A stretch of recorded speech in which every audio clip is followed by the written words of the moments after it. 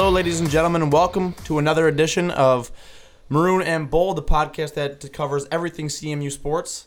I'm joined today by my assistant sports editor, Gregory Whitcliffe, and CMU soccer beat writer, Vaughn Lozon. Today we're going to start with CMU women's soccer team. They are 5-0. It's one of their best starts since the 2006 season, and a large part of that is due to the production of a player who we featured in today's section of CM Life Sports. Vaughn, what do you have to tell me about Alexis Pelafis?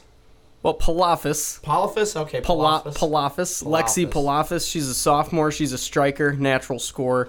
Yeah. She's been scoring goals all season. They've had 5 games so far, and she has 7 goals and 1 assist, and she's just been lighting up the scoreboard every game. Yeah.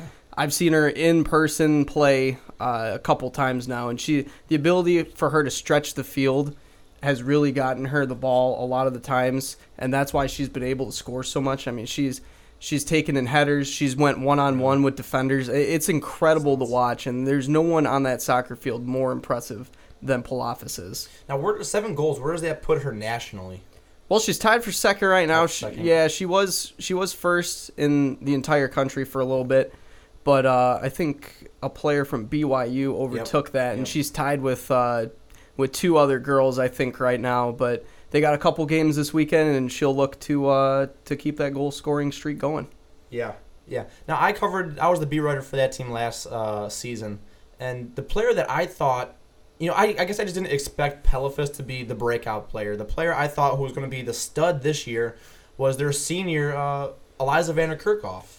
And, so what has changed? What have they done differently? Well, I think what they've really tried to do is they've played them both the same and differently at the same time. It's a little strange to think about because Eliza has been their quote-unquote leader. Right. She's very vocal. She's a senior now. You'd think that the senior would be the one putting up the points, right, doing everything. But really, it's been Pelafis. She's been the one scoring the goals. You've had a couple goals from Sam Mayer every once in a while, but really it's been on Pelafis. But Eliza has really done a good job of being able to control where everyone's at the same time, and she's been the one. She's kind of been the point guard, really. Yeah. She's been controlling the entire game. Setting up players and setting up these goals, and the points doesn't really reflect that on her part. Right. But she's been doing a tremendous job doing all that so far. Yeah, that's interesting. She's kind of like the unsung hero of the team right now. Yeah, really, she is. Now, this time last year, the Chippewas were 2-3 after their first 5 games, and Pelafis had 1 goal. So I just think that and she finished with 4. Yeah, she only had 4 goals all season last year. She's already got 7. It's the record was for CMU was at 16 goals. I believe it's 14. Yep, 14 goals. That was done in the 2001 season. She's well on her way. She's halfway there. She's 5 games into the season. So it's gonna be exciting to see where she goes and that team goes. This is the best year that I think Pete McGahee has had in his tenure. Don't quote me on that, but it's definitely off to a good start, and it's looking like that. Absolutely. CMU women's soccer plays this week. They're at Dartmouth at 7 p.m., I believe. What day is that on? That is Friday. It's on Friday, and then they come back Sunday at Massachusetts, and they play that game at noon. Yep. Follow the coverage from Vaughn Lozon on Twitter and at CM Life Sports. We're going to take a quick little break right now, but we'll be back with some CMU football action here to come. And we're back, ladies and gentlemen. Welcome back to Maroon and Bold. Me and Greg are going to get into some CMU football. They have a tough game this week. They're going down to a nationally ranked opponent. They're number 22 in the AP poll this week. They finished last year, just outside the top 10, or maybe they snuck into the top 10. 10-3 last year. Oklahoma State was 10-3 last year. Oklahoma State's a good football program, Big 12 football program. CMU's coming off their win in their home opener, a 49-3 victory over Presbyterian at home. After the first half, they really cruised. There was a little bumps with the offensive line early on. Greg, initial thoughts on this week's game? I think this is going to be, like Coach Bonamigo has, said in practice, it's going to be a lot tougher than last week. Obviously, you're playing one of the top teams in the country in Oklahoma State. Their offense is really dynamic. They got some great receivers on the outside. Their quarterback, Mason Rudolph's big athletic guy with a strong arm that can just throw the ball around the field. I think CMU, they're going to have to establish that run game like they did last week against Presbyterian. Obviously, It might be a little bit tougher, but that's the main goal for them, to get that running game going so that Cooper Rush isn't back there, trying to play hero ball, throwing 40, 50 times for the game. So right. Now, you mentioned their quarterback, Mason Rudolph. Last year, he went 264 he completed 264 passes on 424 attempts. That's a 62.3 passing percentage, completion percentage. Not bad. That's 3,770 yards. Yards per attempt, 8.9. It's pretty prolific. It's Big 12 offense down there, and that kind of that shootout mentality that we see a lot in the Big 10 is or the Big 12. You think Big 12 shootouts, you think Oklahoma State. Yeah, definitely. Does CMU want to get in a shootout with this team? I don't think, not necessarily. No, I don't think that CMU's offense isn't necessarily, they can throw the ball. They can throw the ball a lot. But I think what CMU wants to do is kind of slow it down a little bit with their running game and keep Oklahoma State's offense on the sideline for as much as they can. And on the defensive end, CMU's defense is going to have to win on third down to get CMU the ball back so that they can keep OK State's offense on the sideline, because you can't score points on offense if you're on the sideline. So for CMU, they're going to have to slow it down, control the tempo, minimize the turnovers, and have a shot. Yeah, the thing that I think will be key, I think CMU's defense is, for a MAC defense, they're one of the best, I think, in the country. Yeah. They're top 20, I want to say. Mm-hmm. But no defense, no matter how good you are, is good when they're out on the field all the time. Yeah. The offense has to find a way to create and prolong drives. The running game, as you said in particular, you can't rely on Cooper Rush. He's going to get hurt if you do that, because that defense is going to pin their ears back. They need to be able to prolong drives, get the run game going, pick up 4 yards, 3 yards on a first down dive play in order to keep that defense off the field. Thus, the Oklahoma State offense.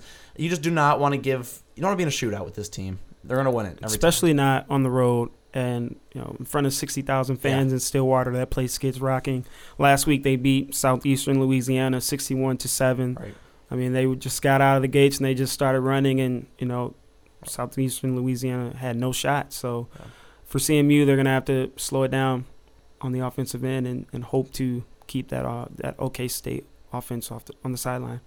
Yeah, that OK State defense held Louisiana. Was it Louisiana State or Southern? Louisiana. Southeastern Louisiana. Yeah. Okay, it's a hell of a school. Yeah. Southeastern Louisiana. They held them to 12 first downs, which isn't terribly bad. They had 12 first downs. They lost 75 yards rushing on 46 rushing attempts. They only Southeastern only averaged 2.1 yards per rush. It's a pretty good defense. I'm not going to say that they're best in the Big 12, but it's a good defense down there. The key is prolonging drives. Now, we saw the offensive line against Presbyterian, and specifically, I'm thinking about the second drive of that game when Cooper Rush got sacked back-to-back plays. Mm-hmm. What happens if that offensive line plays OK State that way? You talked about, I think on the last podcast, Rush getting hurt. Yeah. It'll be a long day for Rush in the passing game if the offensive line isn't intact, or if they make any miscues, any missed assignments. It'll be a long day for Cooper Rush back there. I think the big thing is this week for both teams. Last week the competition for both teams wasn't up to par, I would say, as this week is going to be. Oklahoma State played a team that, not a lot of people have ever even heard about. Same with CMU playing Presbyterian. So both teams are going to definitely have to step their games up because they're going to be playing, tougher teams this week. But I just think that if CMU's offensive line can protect Cooper Rush and allow him to do those short intermediate passes that he loves to do and that he's really good at, then they'll have a chance. But if they let Oklahoma State get in that backfield and get to Cooper Rush, it could be a long day for Rush. Hopefully he doesn't get hurt, but you never know in football. Let me ask you a question. Which team would you rather beat? What would you rather see the CMU football program be? Which means more for the program and what it has at stake? A big time upset against a 22nd ranked Oklahoma State in Stillwater, or a win on October 1st against Western Michigan? Honestly, I think that, well, based on, right now, I would say that a win against Oklahoma State on the road, this would be their first win against a ranked opponent since 1991. Wow. A lot of people at CMU, the majority of the people that go to CMU weren't even born at that time. And that would be a monumental win. That would put CMU on the map.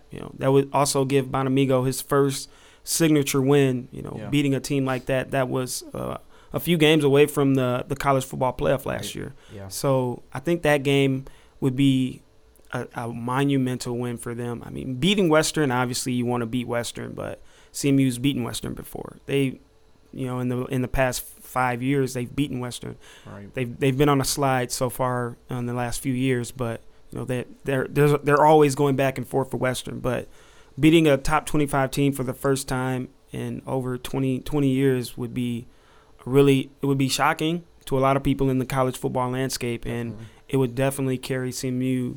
It would carry that momentum for CMU for the rest of the season as they get prepared for the MAC season. Yeah, I think it'd be a great signature win. What I will say about it is Western is a MAC game, and there's recruiting on the line, really. Yeah. Who is – if you're a player, you're not getting looks from a Michigan or a Michigan State or any of the Big Ten schools, and you're a MAC target. Mm-hmm. You want to be able to get those 3 stars that PJ Fleck's getting. It's a recruiting game to an extent, but I guess so is Oklahoma State. Yeah, what better way to, you would open a lot of eyes with a win over Oklahoma State. Yeah. Guys are going to be like, man, if they can beat Oklahoma State, then they can possibly beat anybody. I want to be a part of that, Right. Yeah. Same with how Western, they just knocked off Northwestern last week. So, I mean, people are starting to notice that. So, CMU needs that big win if you want to get into that, recruiting battle with Western. Absolutely. So, kickoff in Stillwater is scheduled for 12 noon on Saturday. The Chippewas played OK State very tough last year at Kelly Short Stadium. The final score was 24-13. Played them very tough. We'll see how it goes. We'll be reporting the game from up in the newsroom. We'll be on Facebook. We'll be on Twitter at CM Life Sports. Give us a follow. For Greg Whitcliffe, I'm Andrew Surma. This was Maroon and Bold. Thanks.